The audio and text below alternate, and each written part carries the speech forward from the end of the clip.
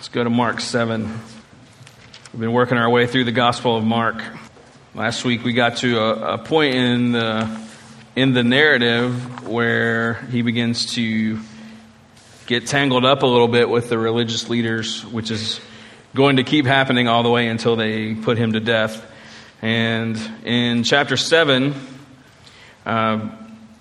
he kind of has this interaction. So he's with the people, the religious leaders, so the Pharisees and the scribes, they come in. They try to get him tripped up on something. And the people kind of, they just kind of like, hey, we're going to let you guys kind of handle this. And they kind of step aside. And we pick up in the story where the Pharisees have kind of done their thing. And so Jesus kind of reunites with the crowd again. Now the crowd heard what the Pharisees had said. And so Jesus kind of calls the people together and offers these words of clarification. Starting verse 14. He called the people to him again and said, "Hear me, all of you, and understand. There's nothing outside a person that by going into him can defile him. But the things that come out of a person are what defile him." And when he had entered the house and left the people, his disciples asked him about the parable. And he said to them, "Then are you also without understanding? Do you not see that whatever goes into a person from outside cannot defile him, since it enters not his heart but his stomach and is expelled?" Thus he declared all foods clean. And he said, "What comes out of a person is what defiles him. For from within, out of the heart of a man, come evil thoughts, sexual immorality, theft, murder, adultery, coveting, wickedness, deceit, sensuality, envy, slander, pride, foolishness.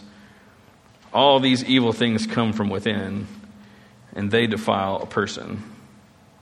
So let's go kind of slowly through this text and see what God has for us. The accusation that he was kind of explaining further is in verse 5. You don't have to look at it, but this is what the Pharisees ask him. They say, "Why do your disciples not walk according to the tradition of the elders, but they eat with defiled hands?" So there was this rule that the priests, in order to before they would perform their sacred duties and stuff within the temple or the tabernacle, they would have a certain hand washing and foot washing ritual that they would go through. And then the religious leaders came in and they just kept adding rules and rules and rules and rules and rules onto that. So instead of it being just for the priests in that particular situation, it became this understanding that in order to be a pure person, you're constantly washing your hands and that kind of stuff. And they created a rule that God didn't create, but it had become, they taught it as though it were a rule that God created. And so that's kind of the argument that was there. And the implication is that the disciples, whenever they were gathered to eat, their hands were dirty, which made the food dirty. And when they ate the food that was dirty, then they became dirty. It was this like cross-contamination kind of thing. And if you know anything about the Jewish culture, they're very particular about foods. And certain things were considered clean and unclean and that kind of stuff. So they were always kind of like on alert about this. And that was from the Lord, like that God had given them certain like things that they could eat and not eat and that kind of stuff. And so the implication here that he was attacking the disciples was saying that they were unclean because the uncleanness went from hands to food to stomach. And so Jesus is offering a word of clarification. He's like, that's not really what's going on here. So he handles it with the Pharisees and stuff, but now he wants the people to hear him explain it a little bit more. And when he talks about defiling, like in verse 15, says there's nothing outside a person that by going into him can defile him. The things that come out of a person are what defile him. That word defilement sounds pretty harsh to us. You know, we tend to think that it ruins you, it makes you disgusting, like it's pure filth. You know, we kind of put it in this category of like, oh, it's so defiled. But really the word means that you take something that is sacred and you make it common. You introduce something that takes it from complete purity into just a commonness. So how pure is ivory soap? 99.9% pure. That used to be their big thing. Ivory soap is defiled. If it just made it almost, but it's defiled because it is not pure and holy anymore. That disgusting, defiled ivory soap that you use is 99.9% pure. So you're taking something that should be pure and you're making it common use. So the Bible is a sacred text, and when we treat it like any other book, then we defile it in that way. We disrespect it in that way. We take something that is sacred and we make it common through our own disrespectful actions. And so what Jesus is saying is that in terms of taking a human who is sacred, created in the image of God, that's the design, what makes him defiled, what makes him instead of sacred, what makes him common is not an external thing. It's not a behavior-driven thing. It is an internal problem. That's what he tells them. So look at verse 17. When he entered in the house and left the people, his disciples asked him about the parable. So the parable they're talking about is that idea in verse 15. Nothing outside a person can defile him, but things that come out of you defile him. That is a parable that they did not understand, so they asked him about it. So he says in verse 18, then are you also without understanding? Do you not see that whatever goes into a person from outside cannot defile him, since it enters not his heart but his stomach and is expelled? And thus he declared all foods unclean. He declared all foods clean. See, food isn't the problem. And the point of the food-based laws that God gave them, those rules were signposts. They were supposed to point to the human condition and need for a redeemer and the redeemer that was to come. They were not the final destination. There's this sign, if you're going into Texas, and it's the worst sign in the world. It says Houston, however many miles. It says El Paso, 740 something miles. You seen this sign? It's the most. That's why the whole world rolls its eyes at Texas, right there, because you're like, our state's so big, you could drive this many miles and still be in it. We get it. Your state's big enough. We're done with you. But it would be like going to that sign. It's like taking a picture at that sign of El Paso, and you put it on your phone, and you'd be like, hey, I went to El Paso recently. You want to see a picture from it? And you show them just the sign. But you didn't go to the El Paso. You just went to the sign that says you have 700 something miles till there. And you're like, yeah, but it's the same thing. That's what they were doing. They were treating these laws and these rules, instead of a sign that is pointing to something greater, they were treating that as the final destination. They're saying, yeah, it's really about keeping the rules. And as long as you keep the rules, that's what it means to be God's people. And God's saying, no, that's not what it's about. That doesn't mean that you're God's people. These things that God has put into place were to point to something greater, to say, keep going in this direction.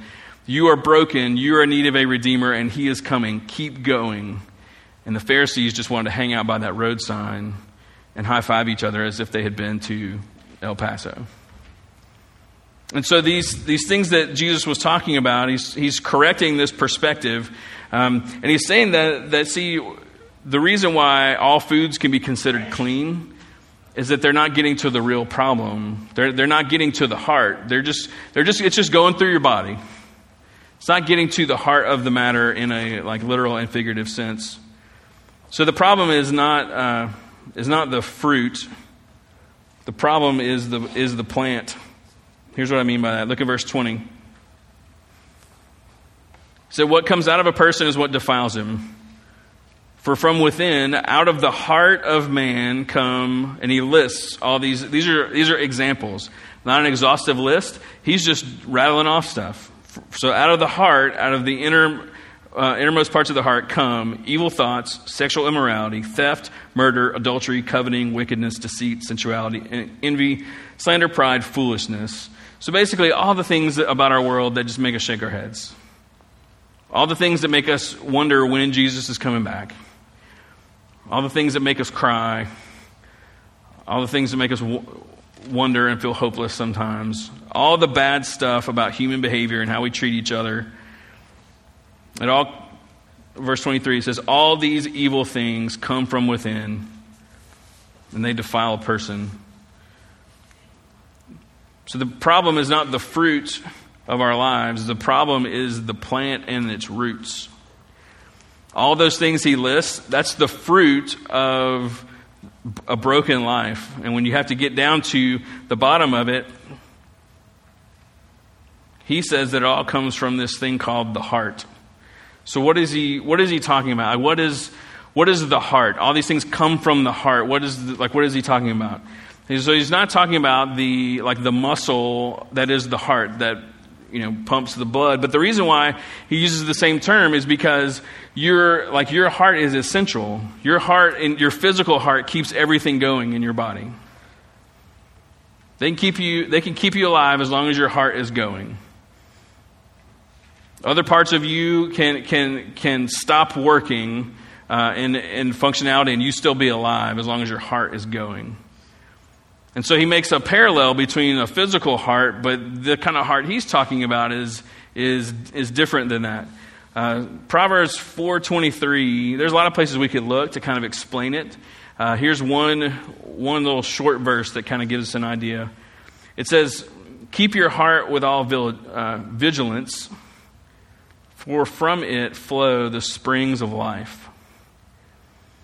He's talking about the part of you, not the physical heart, the heart of who you are, and from there flow all the things of your lives. It's the core of who we are, and from this core, from the heart, flows everything about us. From here comes our intelligence. From here comes our emotion. From here comes our will and our ability to choose. Most importantly, it's from the heart that we relate to God. He's talking about the epicenter of who you are. So you have a physical heart, but you have a big picture kind of heart as well. You have that's who you are. And like I said, from there comes how we think, how we approach things. From our thoughts come our feelings and our emotions. From our thoughts come our will and our desires. And so everything about us, like it says in Proverbs, from the heart, everything else springs from there. Ezekiel says that our heart is dead. That we are born with a heart of stone. And what that means is that our dead heart of stone is the wellspring of life, springing into all things. And so our heart of stone means that our thinking is broken, which means that our emotions are broken, which means that our will is broken, which means that everything about us is dead and is producing death. So that list that Jesus rattles off, he's like, yeah, all the things that are terrible about human behavior and how we treat each other and all that kind of stuff, that's not just a behavior problem, that's coming from somewhere deep within you. It's coming from your heart, and your heart is stone. It is dead. That's the real problem. And so the Pharisees were hung up on keeping the rules about washing their hands and putting on all the religious, just going through the motions, going to church, singing the songs, toting the Bible, putting on a good front, acting like everything's okay all the time, being truly blessed, all those things. They were just go through the motions. That's what it means to be the people of God. And Jesus comes in and says, basically, I love you too much to have you be deceived into thinking that is the problem. The problem is not the external. The problem is your heart is dead. Your heart is stone. So don't fall into the trap of thinking that you just got to act your way into heaven. You got to act your way into the kingdom of God, that you got to act a certain sort of way and then everything will be okay, that that's all that there is to it. So I love you too much to believe that. So when we see those things listed in verses 21 and 22, or other places in the scriptures where there's this long list of destructive things, we have to know it's coming from the wellspring. It's coming from the heart of stone. And we can try to change those behaviors. We can try to not murder. We can create laws. It's like if you murder, you're going to be punished. But guess what? People still murder. We can create all kinds of rules, and we can say, as long as you don't actually do this, you're okay. As long as you don't actually initiate this behavior or do this certain sort of thing, or as long as you don't get caught doing it, everything's okay. And Jesus is like, nope, you're working from the wrong direction. You're focused on the wrong thing. And Jesus knows that we tend to focus on the external rather than the internal because it's so much easier to control. There are plenty of people who can go through their lives and never commit a major crime and go to jail for it, and they think that they're perfectly fine. Because we're looking at certain behaviors, we're looking at keeping the rules. And Jesus knows that that's something we focus on because we can control it. So if you do something you're not supposed to do and there's consequences, at least you're like, well, I did it. So that makes sense. You were still in control. You just made a poor choice. Or if the other extreme, you keep all the rules, nothing bad ever happens, you're the master of your own destiny kind of thing. So we love that control factor, which is why we love to talk about externals, because we can either make a difference or not make a difference. But at the end of the day, we're the ones that it wasn't enacted upon us. It was our choice to do it. And so all through the Bible, God's making it very clear. Man looks at the outward appearance. God looks at the heart. The heart has to be guarded because that's the wellspring of life. And he's telling us over and over and over again, it's not about the outside, it's not about the outside, but yet we are obsessed with the external. And it's so easy to ignore the internal. And so Jesus, loving us, comes and he says, hey, that's not what it's about. Now his words should have triggered something in that crowd, especially with the Pharisees, because they were the ones who were very familiar with the scriptures. They knew all the Old Testament prophecies, they knew all the stuff, but the people did too. And so when Jesus talks about from the heart come all these things, there are some, that should have triggered some, quote unquote, Sunday school lessons from when they were growing up. They should be like, wait, seems like there's something about the heart that is woven into some old things. For example, Ezekiel 36 contains this passage where it's dealing with the new covenant that is to come. It says, verse 24, I'll take you from the nations and gather you from all the countries and bring you into your own land. I'll sprinkle clean water on you, and you shall be clean from all your uncleanness. From all your idols I'll cleanse you. And look at this. I'll give you a new heart, and a new spirit I will put within you.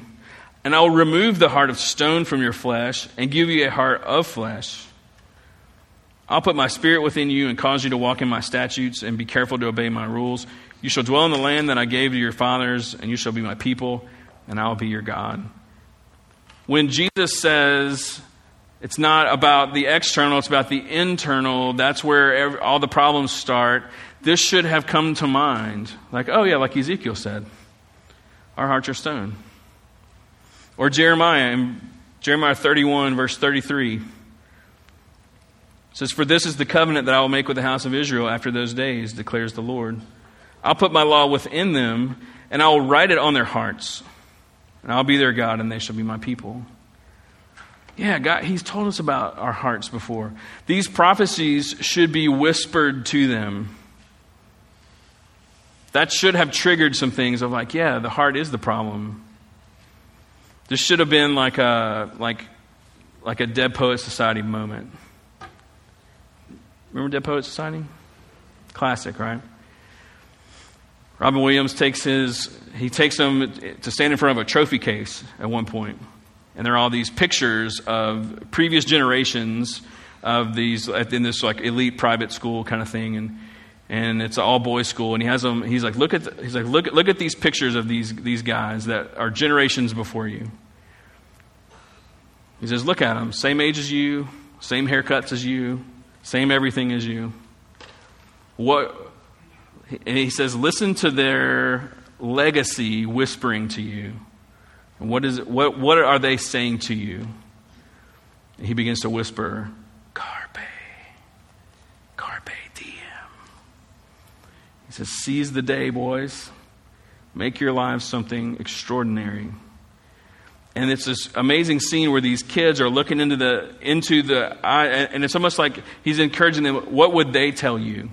What would they whisper to you? what would they have to say with you in those moments? And I almost feel like in this moment, that's what should have been happening, is the whispers of Ezekiel and Jeremiah, where Jesus is saying it's the heart, it flows from the heart, that's the problem. And they're hearing the scriptures whisper to them about a heart of stone being removed and a heart of flesh going in there, and God writing his laws on their hearts, and them being his people and him being their God. That this is a moment where Jesus doesn't even have to say it. He should just reference the problem, and all of a sudden it's like, yeah, you promised us that you would come. You told us this would happen. You told us that that our heart of stone was the problem, and you promised that you would send someone to literally take it out of us and put in a new one. He doesn't come and say, hey, I'm going to take that stone and I'm going to make it work. He says, no, we're going to get that garbage out of you. That there is an exchange that happens with Christ, where there's a heart of stone, and from there, all these things are infecting our mind and our will and our emotions and all these kinds of things. And he says, I'm going to take that out. Like when you believe that I'm the one that has come to do that, I will remove that and I will put something in its place, and it is a heart of flesh. That means that it is alive. It's living. That when you come to Christ, that dead heart is out, the alive heart is in you, and all of a sudden you are now in a place where you can choose him. You can know him. You can relate to him. You begin to think like him, to feel like him, to will what he wills. Now the problem is you have this new heart that now you're able to choose. See, before when you have a dead heart, you can only choose yourself. Sometimes sometimes maybe you can choose others to do the right thing, but it's all going to come down to you. You didn't have a choice because your heart was dead. Now your heart is alive, and so now you're able to say yes to the Lord. You're also able to say no to the Lord. But now we are free to learn, and so we have this new heart. We've got this old brain, this old clunky brain that used to only bear the fruit of death. And you know what? It takes a little while sometimes for the old mind to catch up to the new heart. For the old emotions to catch up with the new heart. The old will to catch up with the new heart. But this has happened to you. Like if you were a Christian, this has absolutely happened to you. Jesus is the bringer of this new covenant. He's the bringer of this opportunity to have that heart of stone removed and have his heart of flesh put inside of you for good. It's not changing. You're not going to undo it. You didn't make it happen. You're not going to unmake it happen. You got a bad day. He doesn't be like, oh, let's put that heart of stone back in. You had a bad day. He's like, nope, same heart all the time. Old mind, old whatevers, but new, complete heart. And now that we have this new sacred heart, we have a new wellspring. That now is what is springing into life. That is where that transformation comes from. Yeah, there's a battle within us, sure, but over time, he makes us into the kind of people who live lives that are consistent with that identity that he's given us. The old has passed away. The old is gone. The new has come. Anyone in Christ is a new creation. That's what he's talking about. The old has passed away because he dug it out of you. That heart of stone is somewhere is gone. The heart of flesh, that is who you are.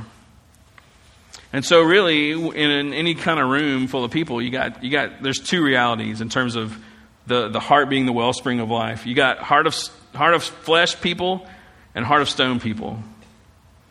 If you're a heart of flesh person, I want you to walk away being confident in knowing that this exchange that Ezekiel talked about and that Jeremiah talked about and that Jesus was pointing to, that exchange has happened for you. Don't get hung up on your behaviors too much.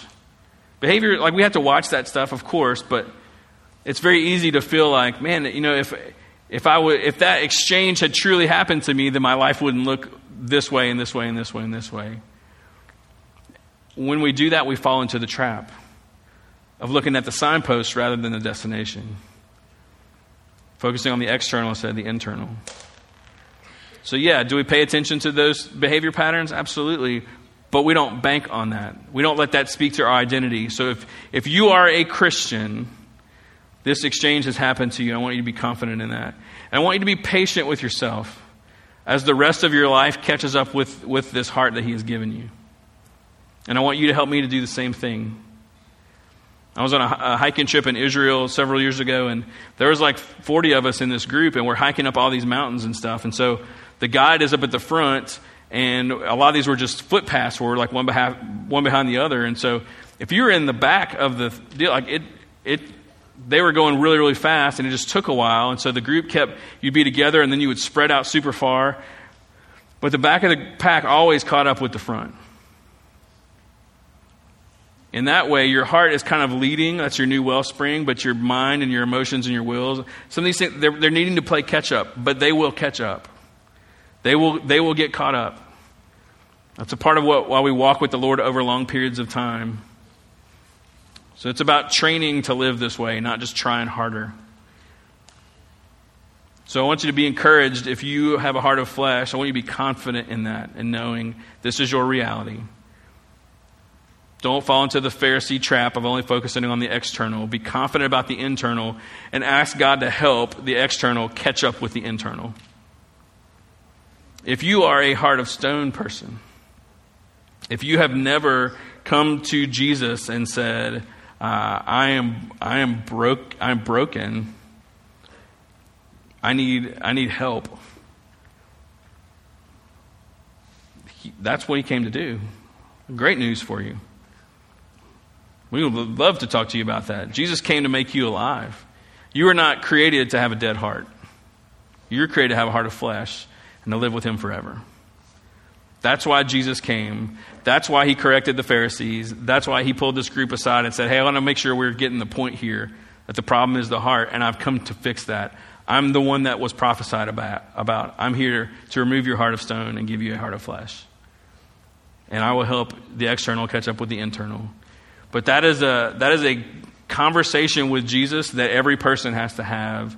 And if you have never had that conversation, a couple of us will be on the front row. We'd love to just talk to you about that. Answer your questions. If you just want to hear more, we'll be down here in the front ready to receive you. And so we're going to sing a little bit. If you want to come and kneel here and pray, you can do that. We'll have communion served. If a part of you realizing that exchange has happened and you need to reconnect with that, what better than Jesus saying, my body broken for you, my blood poured out for you. And so you take that bread, you dip it in that juice, and you take it. It doesn't matter if you're a member here or not. But you're either a heart of stone person or a heart of flesh person. If you don't know the difference or you aren't sure where you land, come talk to one of us. We'll be here in the front ready to receive you. So let's stand together as the band comes back.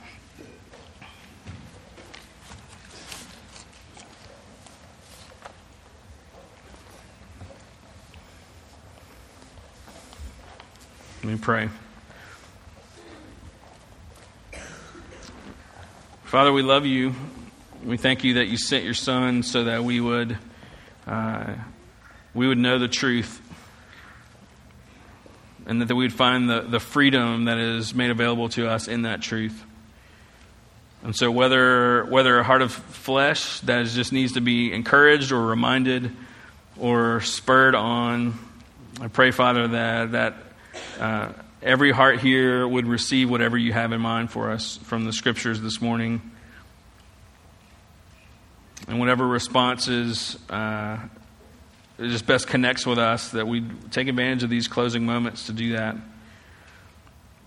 And for anyone here who is uncertain of where their heart is, or if they know for sure they've never had that conversation, pray, God, that you would just encourage them to either come forward now and talk about it or grab us afterwards or whatever.